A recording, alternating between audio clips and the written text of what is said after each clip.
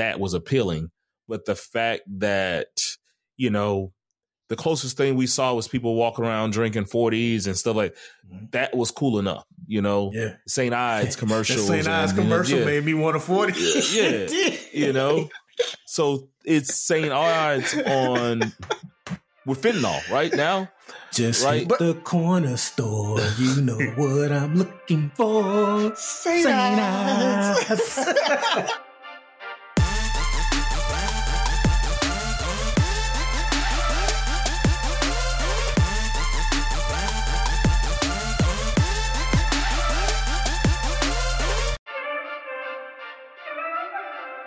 What up? It's Three Brothers No Sense, your favorite local neighborhood barbershop style podcast. I think I got all of the adjectives in there this time.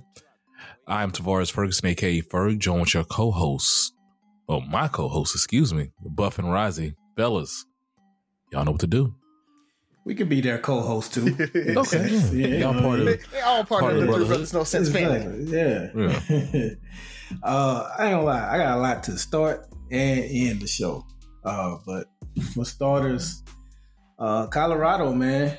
Colorado made a bold move. Their Supreme Court ruled that 45 is ineligible to be on their ballot. They cited him being an insurrectionist, and according to the 14th Amendment, you are not allowed to run for, I don't think just president, I think it's any public office in government. But more than likely, with a 6-3 conservative court in the Supreme Court, 3 of the justices that he himself appointed, I believe they'll overturn it. And to be completely independent, he hasn't officially been found guilty of being an insurrectionist. So I can see almost any lawyer or whatever arguing that. But it's still, again, it was a bold move, and there are other states that are attempting to do the same thing. I think Michigan is one of them, and I read where other states may follow suit. The scary thing is, I'm going to let you jump in first, is anytime you do this, the scary thing is always, will this become a normal thing? Mm-hmm.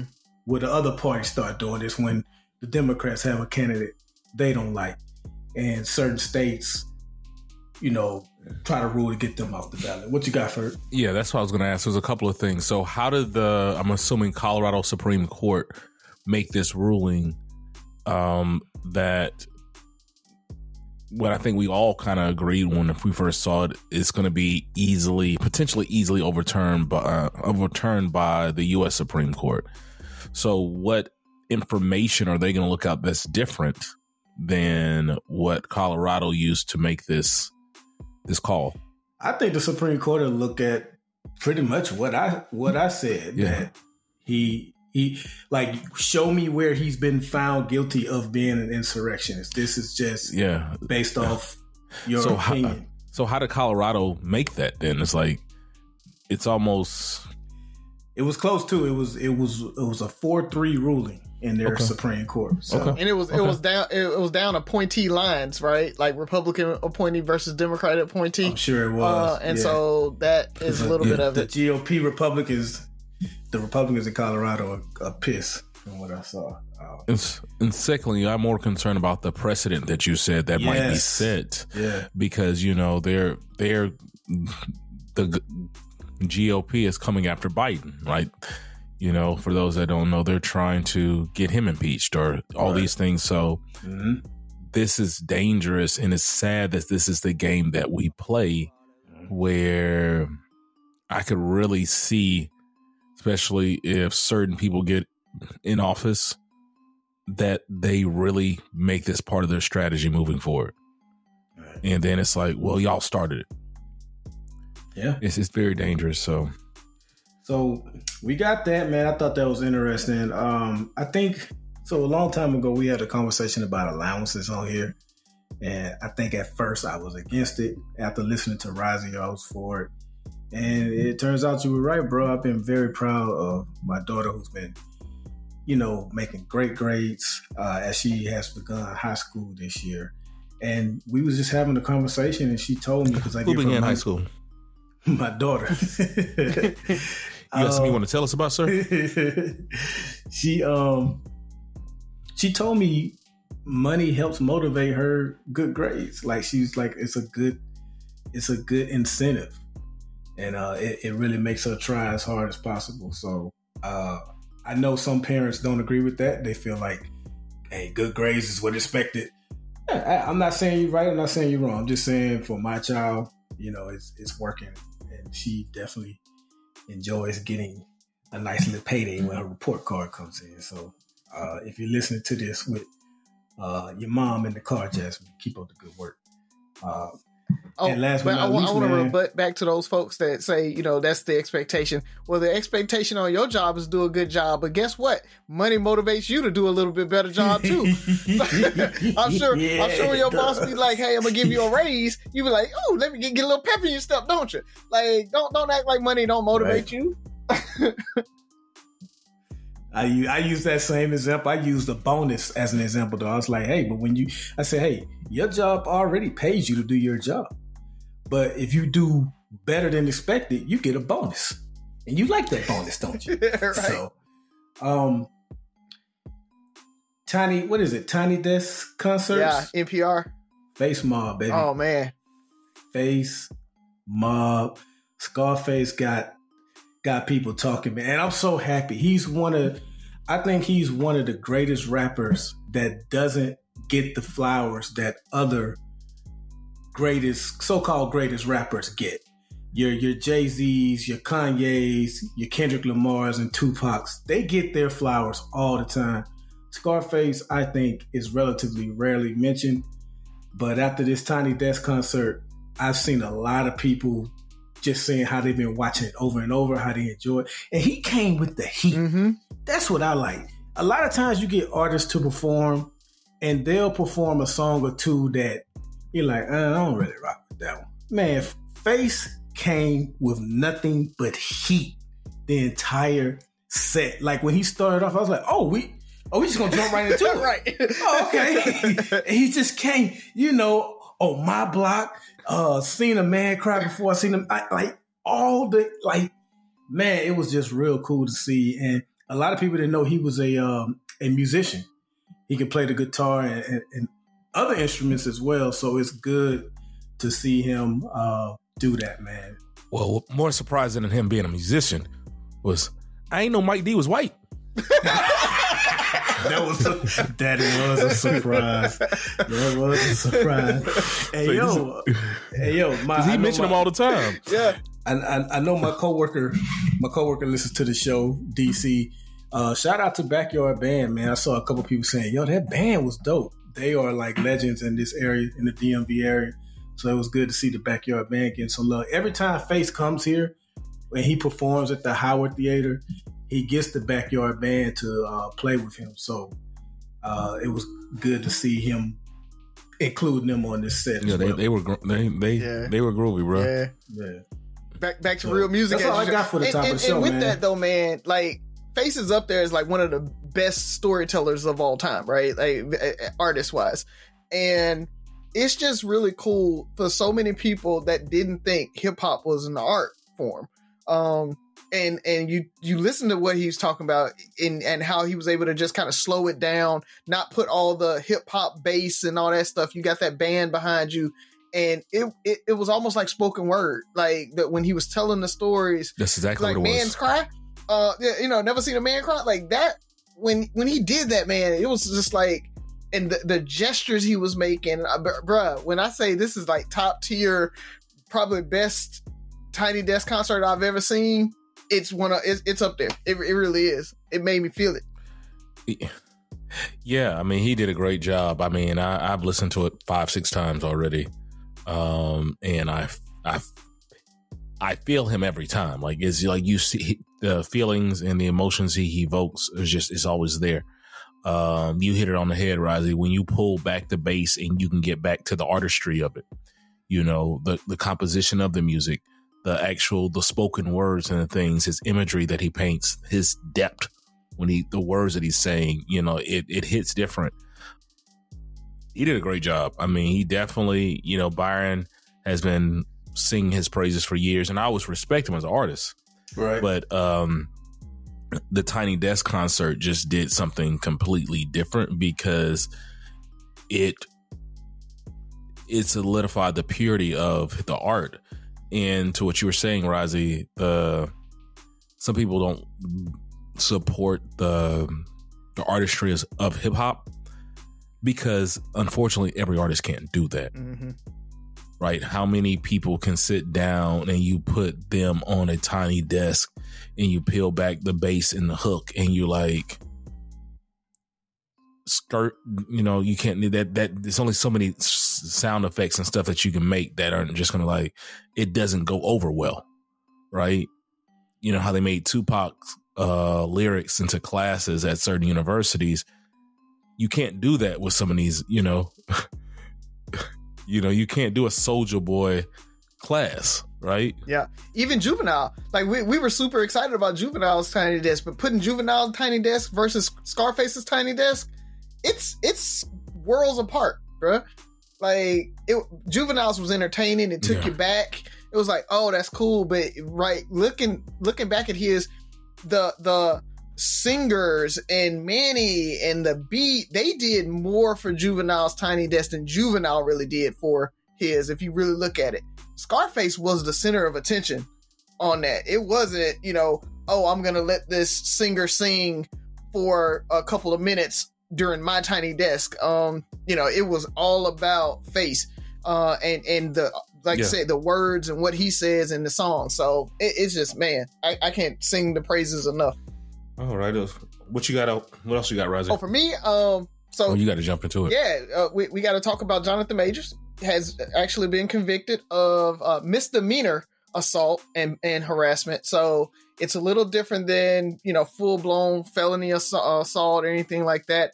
The difference is the intent, right? They said that it was misdemeanor assault because he didn't intend to hurt her. He wasn't trying to hurt her. It came down to the finger. When he was trying to wrestle his phone away from her, he broke her finger.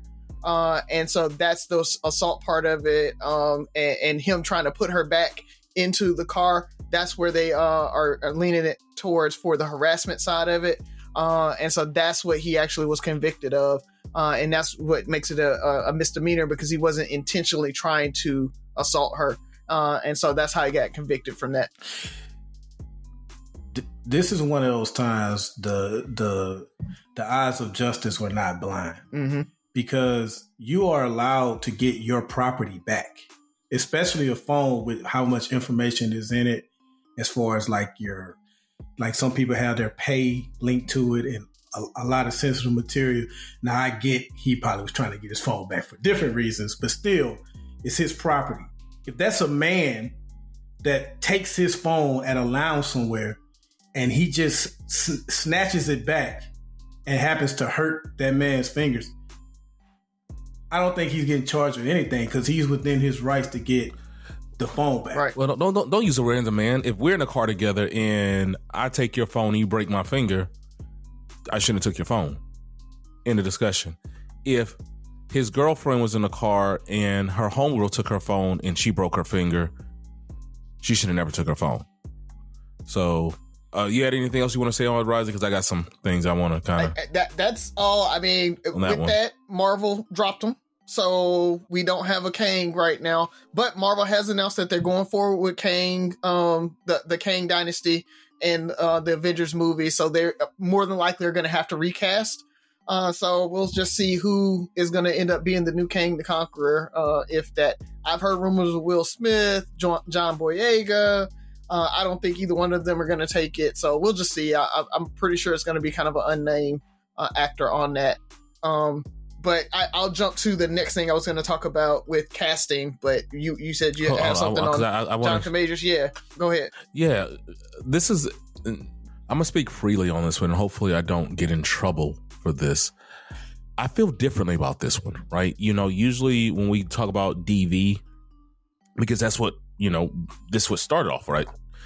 Like you were saying, Byron, with him being able to get his phone back, the video footage, her aggressiveness, and I even see women and others not as adamantly defending or attacking him as you normally see when it comes to DV. You know, it's men shouldn't put their hands on women, right? It's usually just very cut and dry. And then we get into the whole debate. What if that, this is that what if situation, right? This is that what if situation that we talk about where, you know, you're weaponizing first of all, weaponizing your whiteness, weaponizing your not sexuality, but your gender. It's kind of crazy, you know, like, because even when we saw that video, we talked about it last week, where she's chasing him down the street, you know, what does that say? Like, that shows the instability. It shows all the stuff. Now, I know they used previous text messages and things like that. She supposedly showed some things that he broke, that he threw at her, or all these things. But his lawyer was saying, hey, we're talking about in this instance. This is what we're talking about. Like, you know, because there was rumors or they tried to talk about there was a history of emotional abuse. Mm-hmm. So in this situation, with the facts that we were given, you know, and you explained it well, Razi, like, okay, because her finger was broken in the situation, they're saying, you know, assault. But it's just so, I don't know how to feel about this one, right? It's just, and then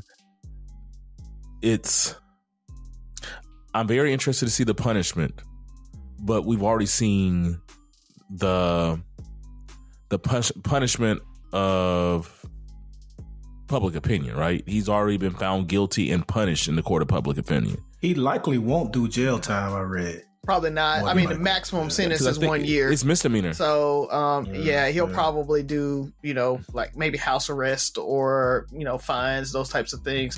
That's probably what he'll end up having to do, along with, you know, have to go to see a counselor and all that. So that's probably what they'll do.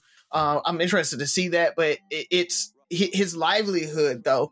Like, he's an actor, and like, it's going to be hard for him to get cast for a while now.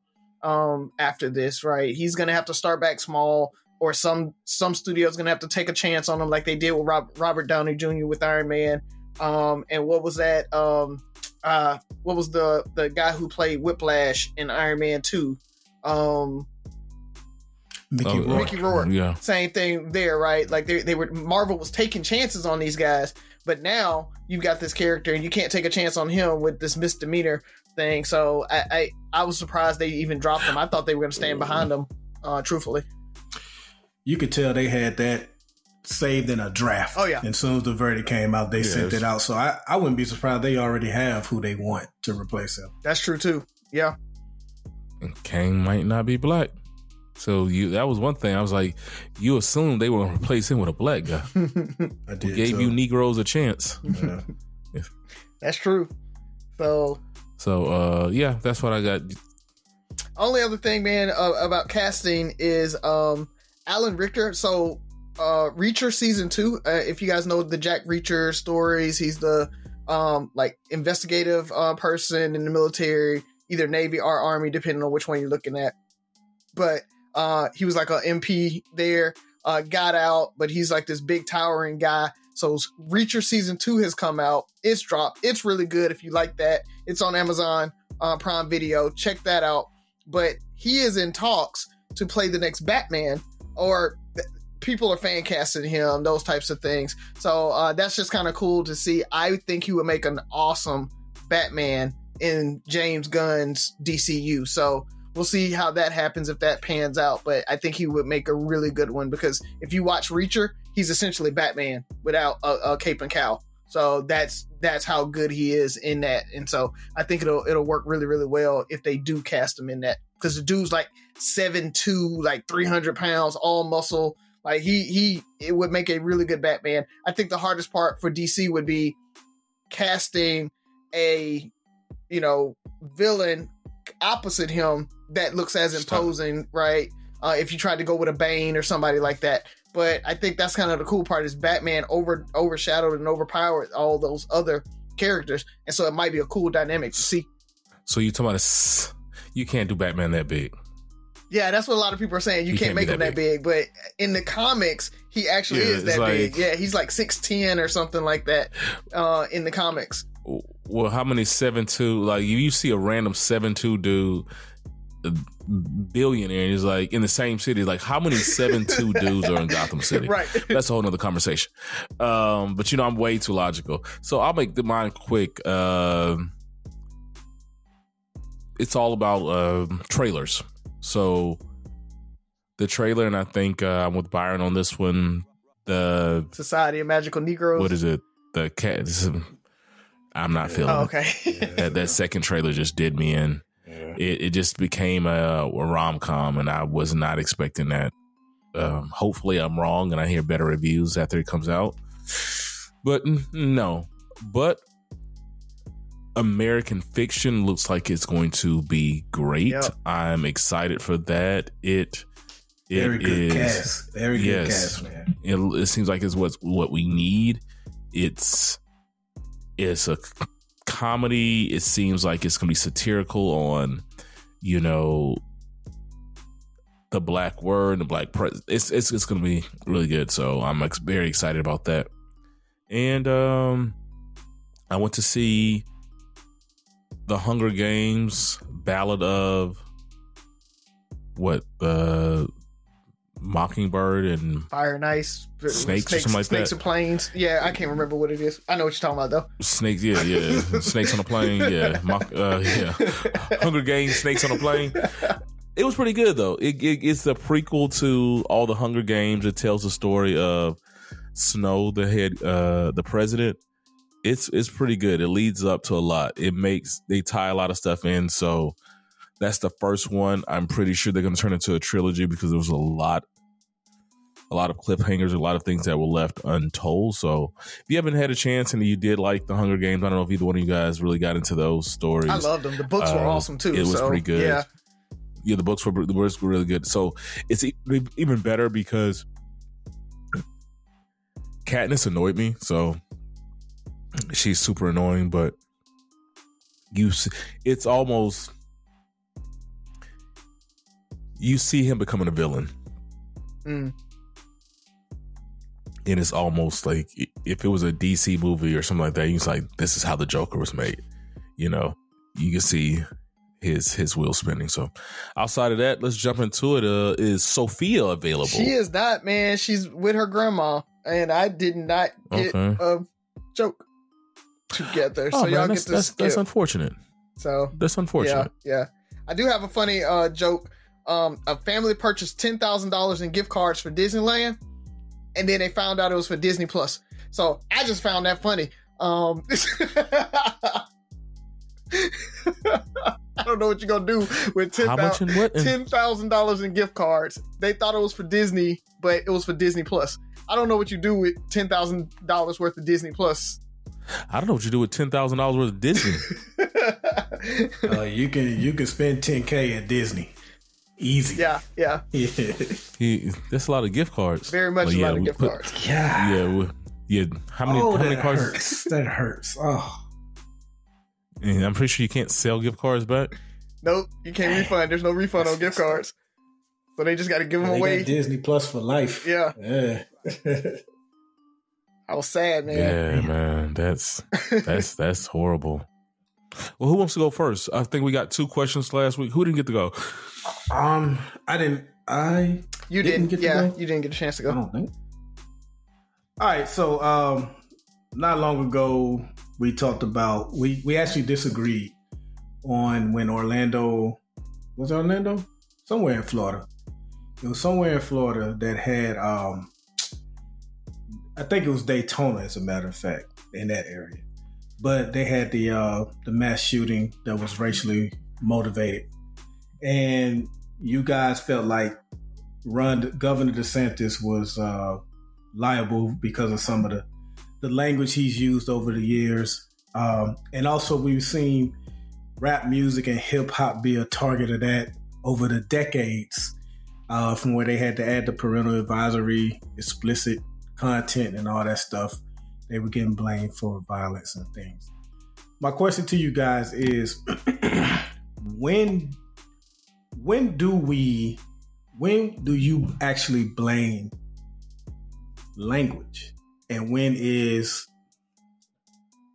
does the person who goes out there and commit the act, it's just solely on them? Like, where do you draw the line, like with rap music and what politicians say? I remember Sarah Palin was kind of called out for putting, I think, bullseyes on certain members of Congress, and then Gabby Giffords wound up getting shot in Phoenix, Arizona. So where is the line where you can say fiery rhetoric if you're a politician, or if you're a rapper, you can, paint these vivid pictures and you're not necessarily blame their language? When does the language go too far, in y'all opinion, to where you can say, you know what, you should be kind of held accountable for that one? I think for me, it's when it's a direct line, right? There's very difference of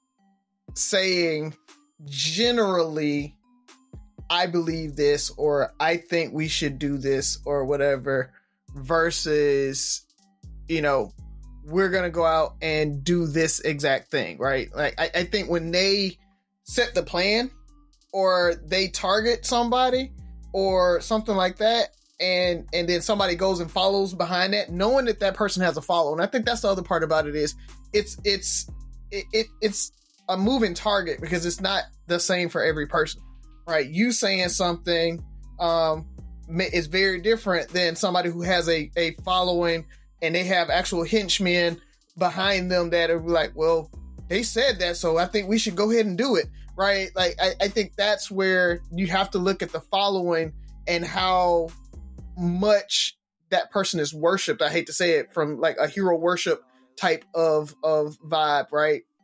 If they have people that really are going to follow through with that thing. So you talk about the Tupac Biggie thing, right? I think there is something there to say, because that you have a following behind you that are going to do that. You got those homeboys that are going to do it, right? Like, we can't say certain things around some of our friends because they might make it happen, right?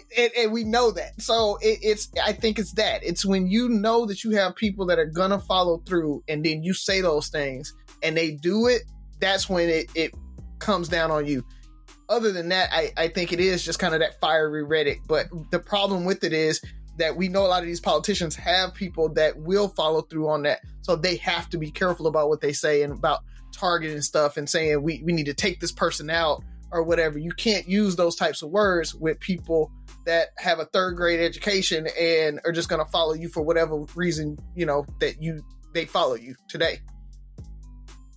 So to put you on the spot, and if you don't have an immediate example, then that's fine, because sometimes it's hard to think of specific ones. So like in DeSantis's case, he's never said, go and shoot black people, but you felt like his rhetoric could be construed as, I guess, being against minorities and black people. So how would you tie him into like the explanation you just gave? Yeah, like for him that, having a following. I don't know if you remember. Yeah, I don't know if you remember my stance on it, but I did say that he wasn't liable for it. I said that he held some responsibility, because he does, right? Like, and I think that's the thing where I don't necessarily hold you liable, like you did it, but you do have some responsibility if you're empowering the people who are doing it, right? If you make them feel comfortable to do it, if they feel like they're going to get away with it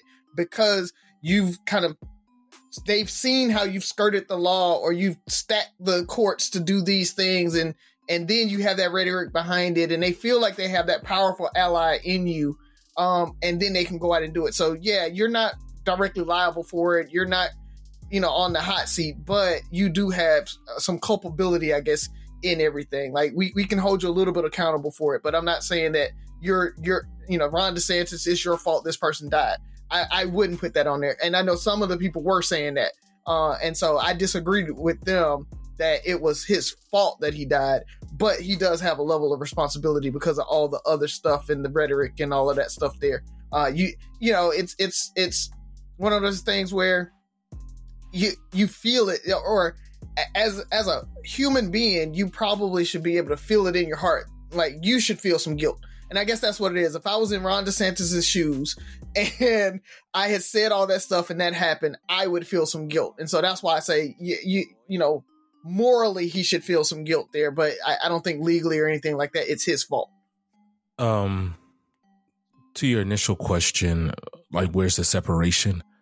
I think it's all, like Rising said, I think it depends on the power and the influence you have over people. Directly what's said, I think two things can be true. You can be responsible, and the person who, responsible, but the person who committed the crime can be responsible and liable. So, a good example, and we're dealing with it now, is still January 6th.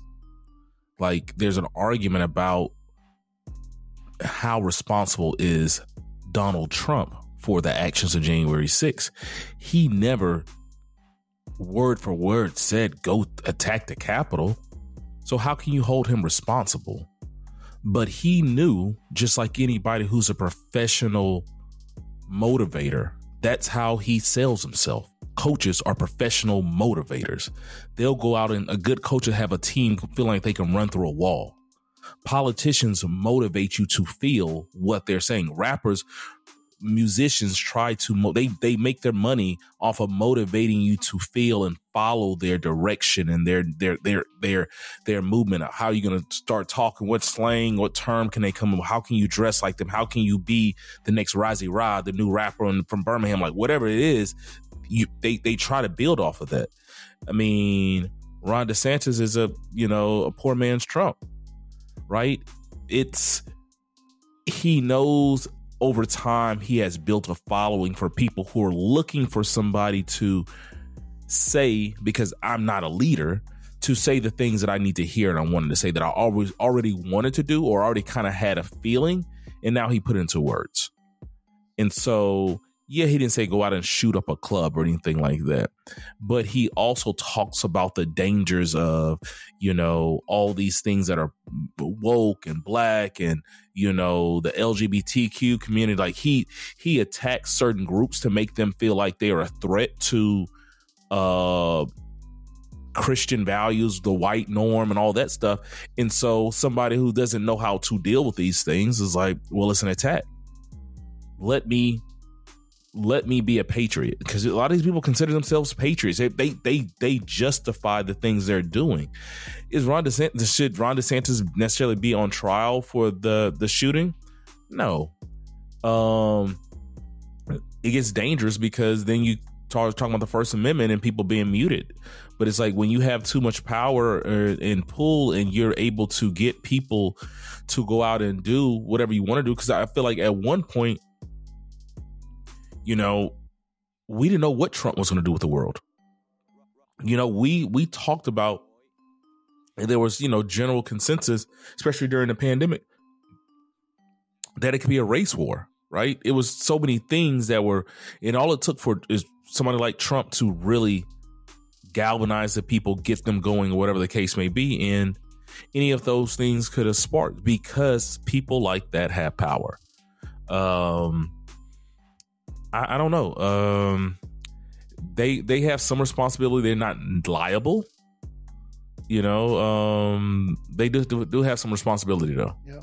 And with that, like, when you look at Trump, okay, I do think he's liable, because without him saying those words, without him saying come to the Capitol, without him saying don't let it, he literally said don't let them certify the stuff. Like he said those things. And so, by all means necessary, like he said things like that. And so I do find him liable, because when we talk about his rhetoric directly said, go do these things.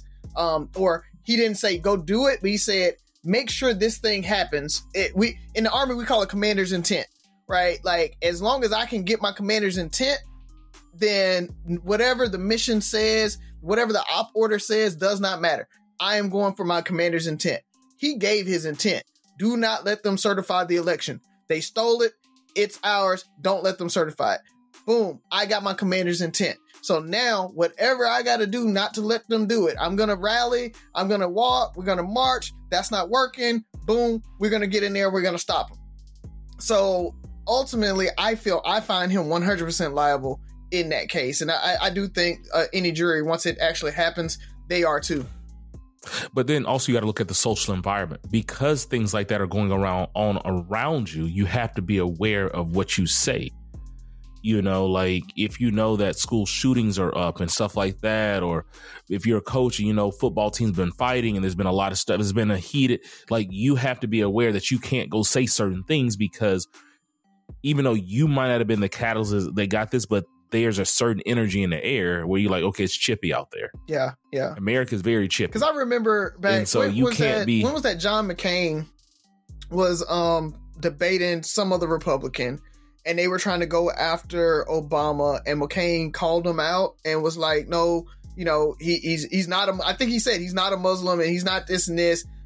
We just differ on like opinions. I can't remember exactly what it was. Do you remember? It wasn't another candidate. It was a person at one of his town halls. Oh, okay. It was a lady that said, you know, he's a Muslim and stuff, and he took the mic from him. So good stuff. Here's what I'll say, because I think there's an even worse example for DeSantis, because I didn't feel quite how you guys did about the shooting when it came to his rhetoric that you did. But I want to start here. I think the foundation of the language always begins with a them versus us. Now, I'm not saying every time someone lays that foundation, they can be liable, but it starts with that. When you start making people feel like they're on one side versus another side, and then you start turning it up on how they're not only, you know, bad people that we disagree with, but they're ruining your livelihood. When you start telling people, hey, they're a threat to your livelihood, then people respond to that in certain ways. And then the more and more specific rhetoric you add to that, you definitely can start looking for blame.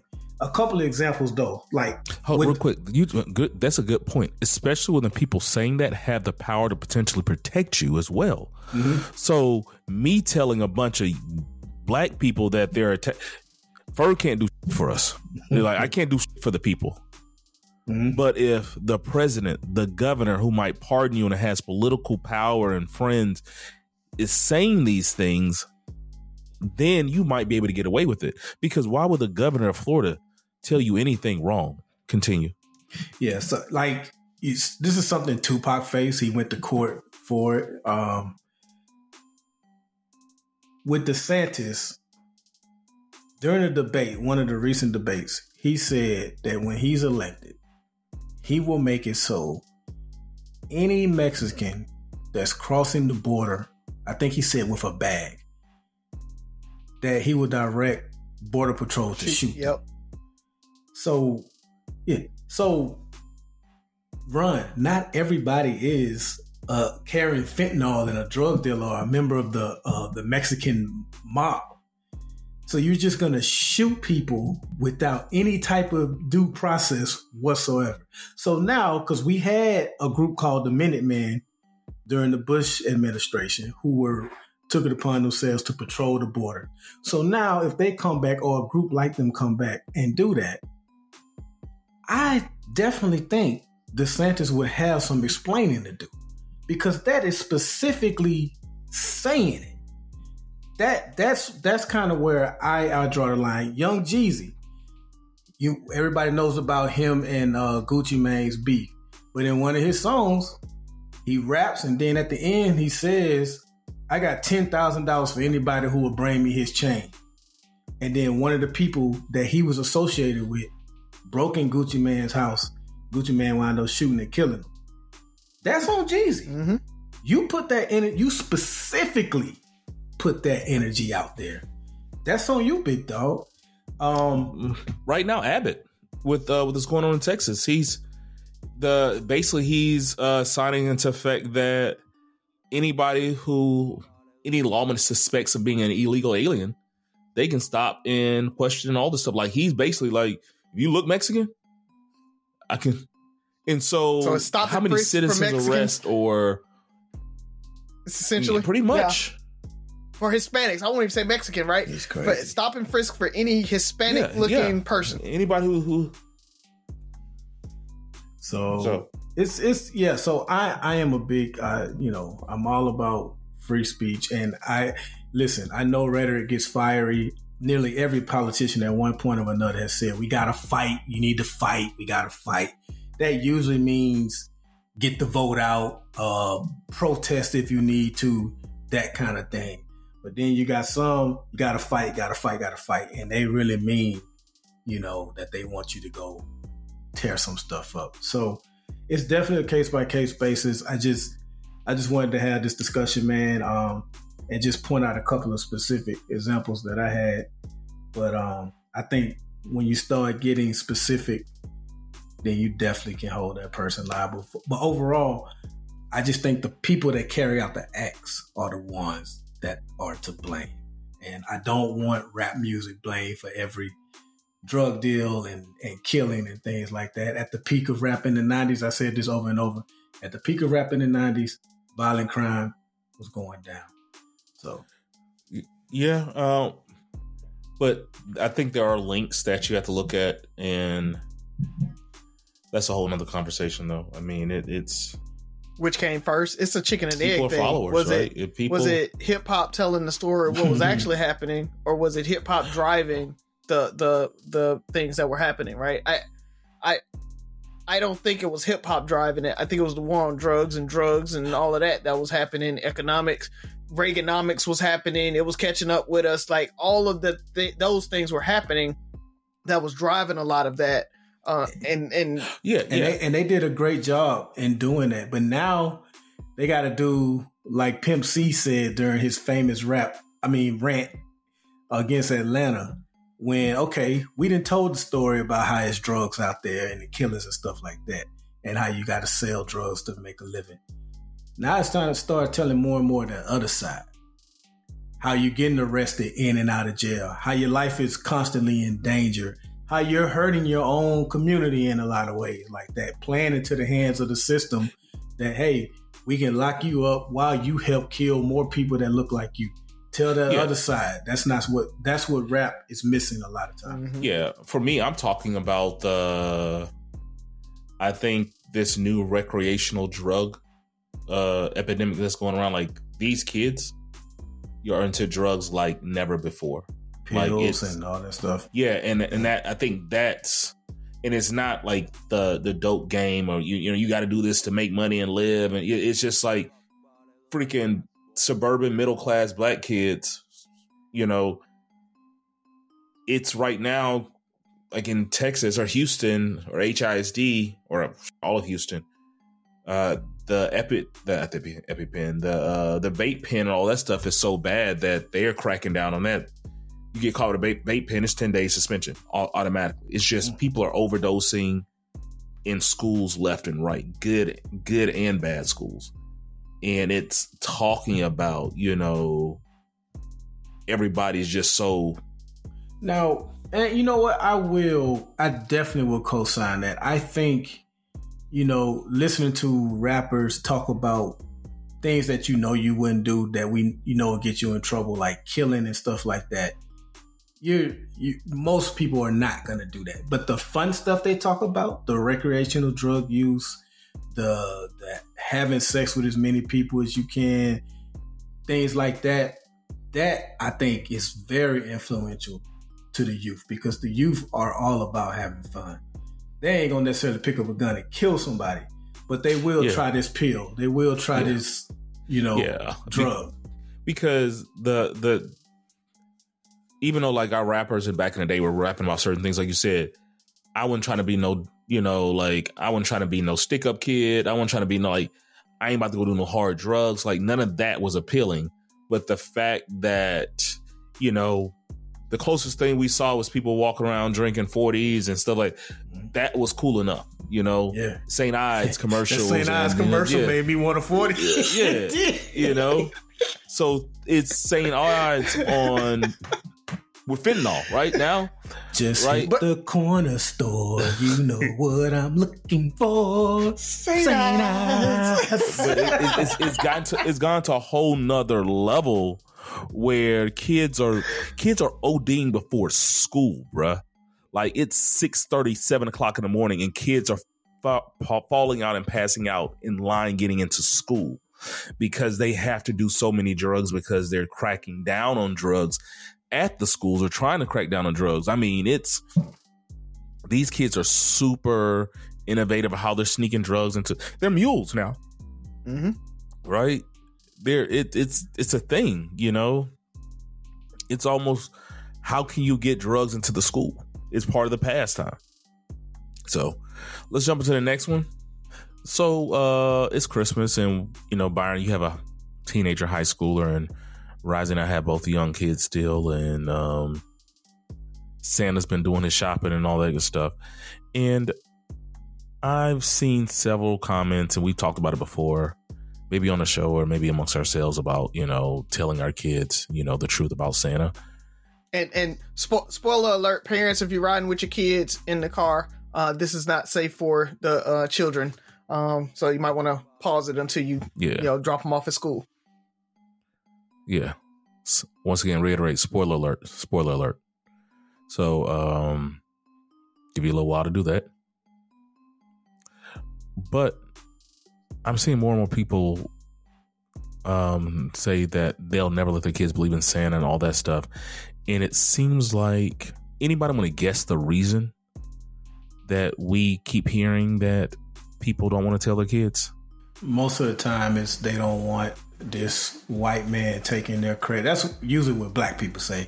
They don't want this white man taking their credit. But generally they don't want to lie to their kids, big or small. They don't believe in lying to their kids. I see that maybe 10% of the time. That I don't want to lie. I think more than anything, like you said, I don't want to take the credit. So I don't want a white man taking credit. What are your thoughts on that? How do you guys feel about that as a whole? Well, I agree.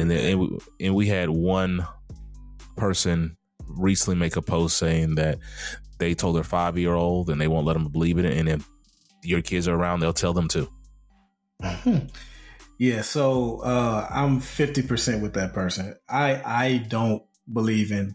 I didn't tell my kid that was a Santa Claus. I told her straight up that there is no Santa Claus. How old was she? Maybe 3 or 4, something like that. Okay. But I don't want some. It's a lot of reasons for me, and most of it is based on race. But I didn't want some mythical character getting my credit. But more or less, you will never find a white family giving credit to a mythical black person to their kids. You won't find it. But we do it so freely because it's tradition. I don't rock with that. And I don't think it ruins their Christmas. Kids like free toys. So their birthday is no less. There's no Santa Claus around their birthday, yet they love their birthday because they get gifts. So it didn't ruin her Christmas. She still looked forward to it. And I will also say this. While I told her there was no Santa Claus, I believe she still believed in it anyway. She wanted to believe. She was like, yeah, Dad, I ain't hearing that mess you talking about. Yeah. But nevertheless, I did come from a place of I never want to lie to her. So big or small, I didn't want to lie to her. And so I started with that. And did you do the other stuff, the Tooth Fairy and all of that? Did you do those? I did the Tooth Fairy, but what does the Tooth Fairy look like? Like there is no lies a lie, bro. Yeah, well, I wasn't using it for the whiteness. I was like, you were like, you don't want to lie, but you were lying about the Tooth Fairy and saying you don't want to lie about Santa. Humans are consistently inconsistent, so I'm not immune to that. So the not lying was to make him feel better. No, I meant that, but I just never gave it a thought with Tooth Fairy because it's like that's not something that she really is. It wasn't a big thing. You know what I mean? So I didn't give it much thought as far as like, we're lying. You know, those because $2.50 you got. I was the tooth fairy. I was the one that was leaving the money. You know what I mean? So I get it. Yeah, some little white fairy can get credit for the $2.50 you left on her pillow. How do we know it's white? With you. whatever she thought it was they can get credit for that. Yeah, I mean, because let's be honest, most kids think of fairies. They think of the little white elf looking, fairy. That's what they kind of think about a lot of times. So maybe not Jasmine, but in general, we should look at changing that. Yeah. We should look at changing. Yeah, that. and we are, and that's why white people are so pissed about diversity inclusion efforts, right? Like when who was it? Yara Shahidi was Tinkerbell, and she was casted, I think she was casted as Tinkerbell. There was this huge outcry for that. When what's her name from Blackish became Ariel, or no, wait, yeah, that was Yara Shahidi, and then it was Chloe Halle Bailey was Ariel. There was this huge outcry because of that, right? And so we're trying to change that mentality of they're automatically white by adding these folks in and showing them as people of color, and there's a huge outcry because of that. So that's just as an aside. Society is trying to change it with inclusion and representation, but they're getting pushback from it. But I think I don't love that, by the way. You don't love what the pushback or turning what's been known as white characters into black. I like coming up with our own. But when you're talking about like a fairy in general, or are you talking about like Tinkerbell, Ariel, like the traditional Ariel? Yeah, okay, yeah. All right, yeah. Yeah, Tinkerbell had black friends. Like, make her one of them. Oh yeah, just bring one of those. So yeah, but I kind of agree with that. I do the same thing with comics. Like, I don't like the race swapping of comic characters. Like, I want Peter Parker should always be white, right? Because he's a white guy, and I like that Miles Morales. They made a new Spider-Man for him to do that. So I'm with you on that. For me, we were talking about this, Ferg, before the show started. I told my kids about Santa. I let them believe in it. I enjoyed the twinkle in their eye, them talking about Santa. You told one kid. What do you mean? I told. Oh no, I haven't told them about Santa. I let them believe in Santa. I was growing up because I liked seeing them excited about Santa, tracking Santa on the little app and all of that. It was fun. It was just fun for them to do and imagine. And that's what I was all about. I'm like, use your imagination. I want you to kind of exercise that muscle and everything. And that's how I look at it. I don't look at it as lying. I look at it as storytelling. Like, we're telling a story about it. I want you to make up stuff. We made sure we went and saw Black Santa Clauses. So it wasn't a white Santa, that type of thing. We talked about that and how it's kind of funny. We didn't do Santa as a individual, because we talked about how Santa looks like you, right? And so it was white kids probably look at Santa as being white, and Hispanic kids probably look at Santa as being Hispanic, right? And that type of thing. We kind of went with that because we in his house we had a black Santa. Santa was always black. But I also limited what Santa would get credit for. So I only give my kids one gift from Santa Claus. Santa Claus doesn't get the 7, 8, 10 gifts that they get. Santa gets one, and it's usually more inexpensive gift. He doesn't bring your PlayStation. He's not bringing your Nintendo Switch. He's not getting credit for that $250 item. He's getting credit for that $30, little teddy bear that you wanted on your list. So that's usually how I've always done it. But to talk about that person that's just gonna try to ruin my child's imagination and happiness around that's not for you, bruh. And so you need to handle yours, but don't try to ruin it. And truthfully, I think if they did do that, my kids will just come to me and ask, and I'll just be like, they just being buttholes about it. Usually my answer when they ask me about Santa is, what do you believe? Anyway. And so I kind of let them figure it out, because I'm trying to feel out when they actually are ready. to stop believing. And so I just kind of let them kind of ride with it until they are ready to kind of start questioning it, until they start getting old. Let them figure it out. Yeah. And so like Ollie, I was talking to Ferg, I'm telling Ollie after this year. Sophie found out about it last year. Yes. And I'm telling Ollie at the end of this year, cause he's third grade now. Wait, why are you telling them? Why you want to let them figure it out? I mean, because there's other kids in his class that are starting to kind of question it. And so he's questioning me about it. He's questioning me hard about it. Like, is it real? This, that, and the other. He still thinks it's real. I don't want him to be that kid that's holding out and all that and fighting for Santa Claus in there in the classroom. So I do think it's kind of time. And it just kind of, as he gets older, I think it's time for him to kind of, all right, it's time to let it go. You're almost 10. Let it go.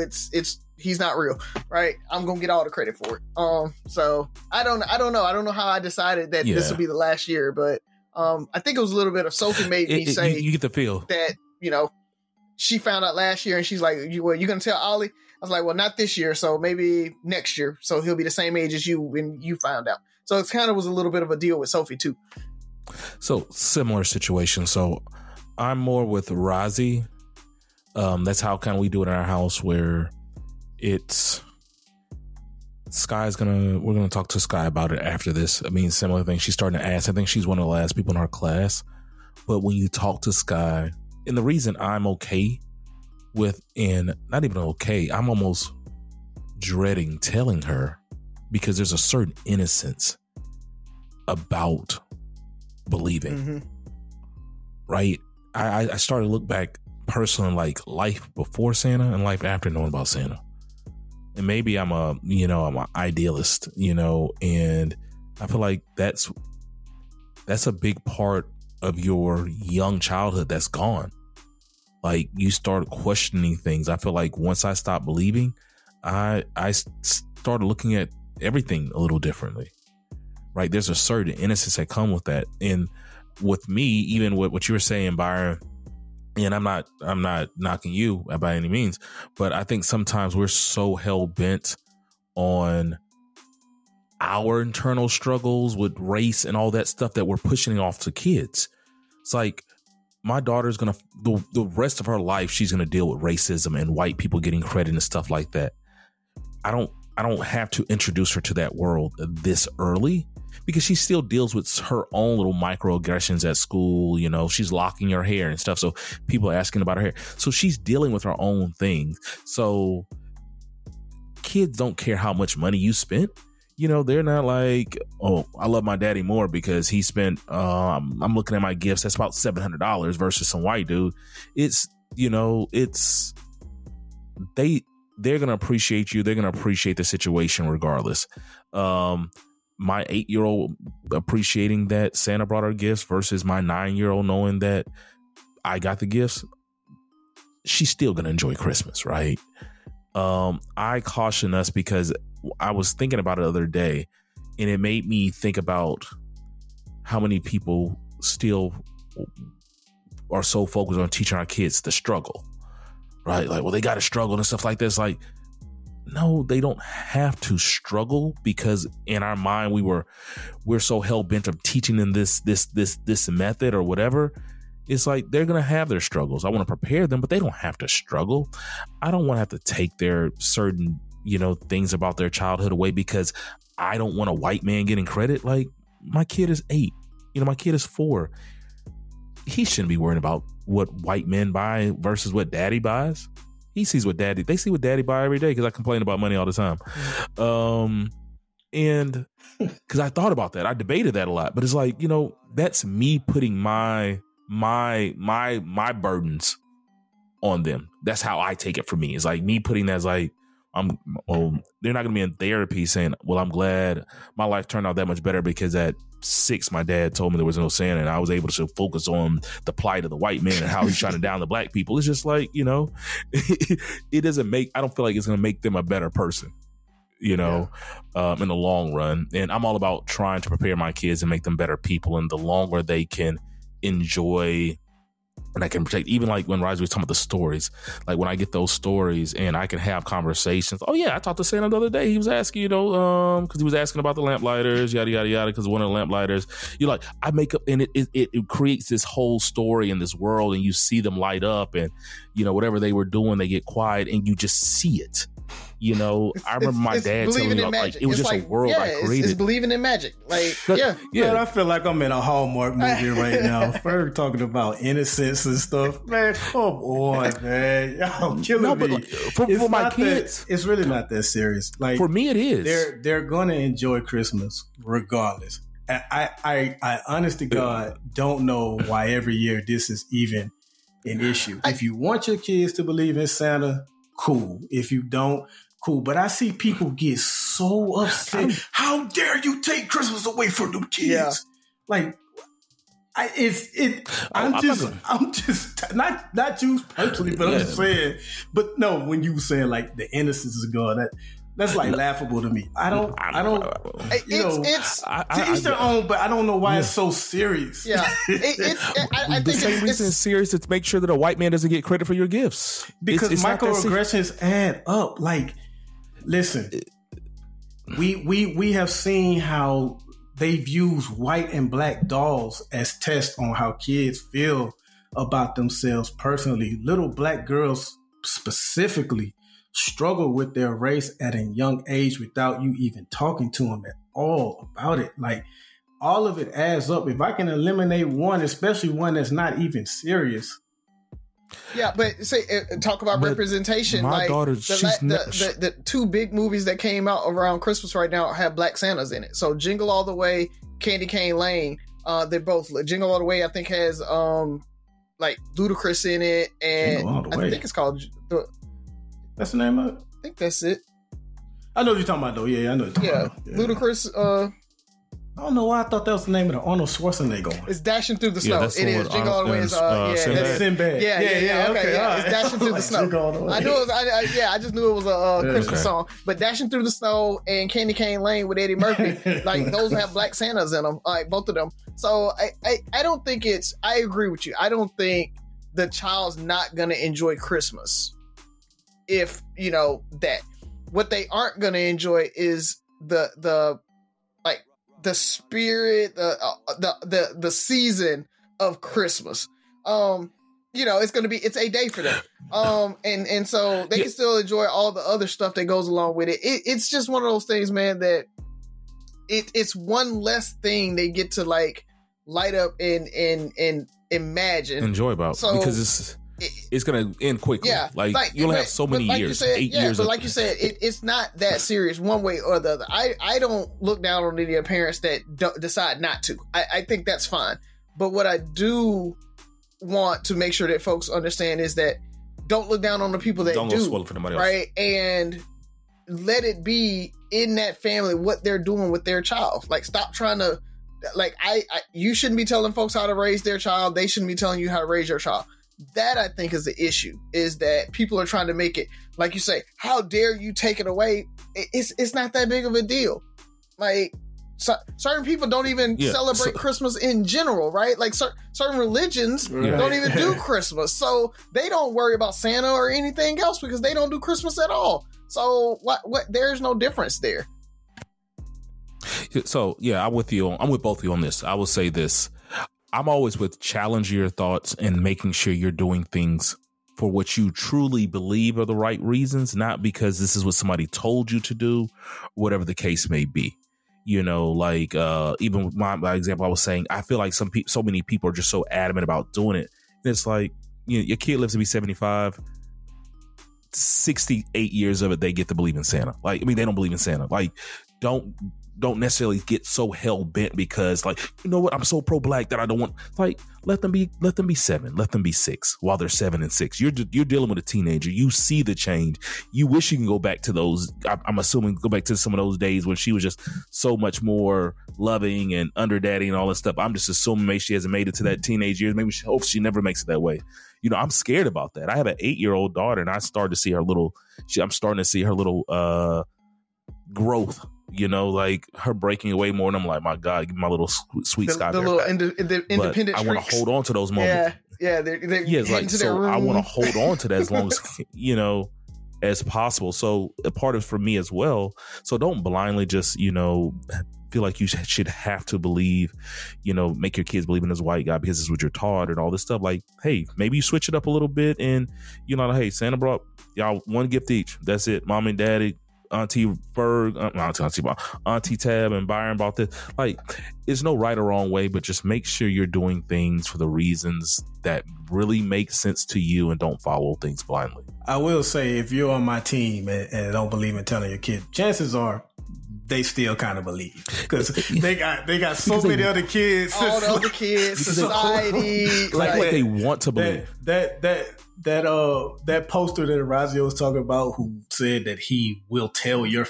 like, I don't know what reasonable grown up would get pleasure in telling somebody else's kid there is no Santa Claus. I don't. Well, because you're not woke enough. These black kids, because of all this, And I saw that he said, because I'm not finna lie to anybody else's kid. I'm like, that's not your place, though. Yeah. You know how many times I've told kids, "Oh, that looks great," and you're doing a great job when they're sucking it up. Like, you gotta lie to kids sometimes, right? You gotta be like, "Oh, this macaroni necklace is the greatest thing in the world. Thank you." Like, you exactly. You gotta do it. Because I feel like kids want to believe. Certain people want to believe the lie. Certain people need to believe the lie in life.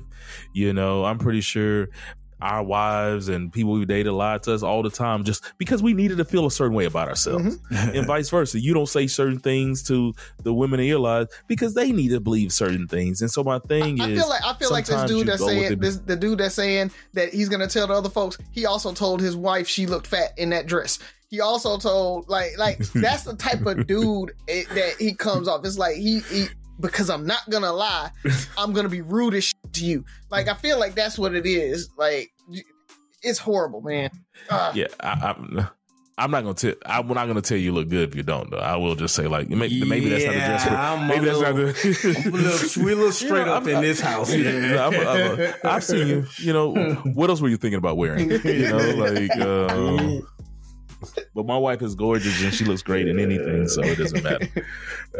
All right, let's go ahead and close it on out, fellas. I said I had a lot at the top and I had a lot at the end. I'll say there is this probably could have been a question too, but the mayor of Boston, Michelle Wu, held a non-white holiday party for people in the Boston local government. So no white people were invited to the party, but she mistakenly sent the email out to the white people as well as the black and other minority people. So they found out, and there's been a conversation about, is that reverse racism? I also want to complain about a lot of these skits that we see on social media. I almost don't trust anything I see now. Anything that's outrageous, I'm like, it's a skit. Like, because I've just been fooled too many times. I want to go back to like the famous Cheesecake Factory one. We're in the text thread. We got a homeboy, and he was saying how some of the young women that come to his place are easily impressed by Johnny Walker Black Label, right? So I just want to encourage these so-called content creators to please think before you make some of these posts bashing Cheesecake Factory and things, because there are people out there like my homeboy that are impressing these ladies by taking them to Cheesecake Factory and buying the regular Hennessy VSOP, and you're messing it up for them. Okay, there's a couple of brothers out there now that was looking forward to taking a woman to Cheesecake Factory, and now he couldn't after that skit came out. So y'all need to chill on some of these skits that's shaming the, I guess you call it, lower tier products. You know what I'm saying? I don't want to see anything about Coach bags or Michael Kors or anything like that. We need our mid-level brothers and sisters to thrive. Okay? So if you want to buy him some Polo cologne and he's easily impressed by that, ladies, you should be able to do it. And these skits need to stop shaming the Cheesecake Factories of the world, because people like my homeboy need to be able to easily impress the opposite sex at times. So that, and on a more serious note, we talked about Jonathan Majors and his whole DV case. I want to talk about a more serious case. This guy was one of my favorite top 5 boxers, and he recently was arrested. And his wife has filed for divorce, as well as I think she got a restraining order against him. But I just want to play this for people real quick, and just it's pretty. Let me say this off the rip. Change your mind. Look. What I'm really saying is, she played big tough girl, and she put. Bro, it doesn't matter. I don't bro, look. I thought she was tough, bro. I thought, all right, I'm gonna do. Can I show you? I hit that like this, in the eye, socked her in the eye, big, swole, purple, can't open. That called the cops on me, like a woman, like a regular woman. That's that. So when I said last week that the Jonathan Majors thing is the first DV case that I've ever laughed at, I was serious, because seeing him run away from his girl, I'm sorry, that looked comical to me. That looked like a movie scene or something like that. Listening to this reminds you of how serious DV is, and to hear him brag about how he hit his wife and she was like a regular woman, she called the police. It was I can't think of any word other than gross. Yeah. So like I said, he was one of my favorite boxers, but not anymore. Yeah, it's like he sounded appalled. What's up, Ryzen? Like how could she call the police on me after I hit her in the eye and purpled her eye? Well, he says she talks big, so I guess he thought she could physically back it up against a professional trained man boxer. No, he's trash, but it's probably along with one of the, what you were talking about, the skits, how, there's this new image of, some women feel like they're so tough that not that they can take on a man, but like they're used to this. Like I'm with men who are aggressive, and I date this, and so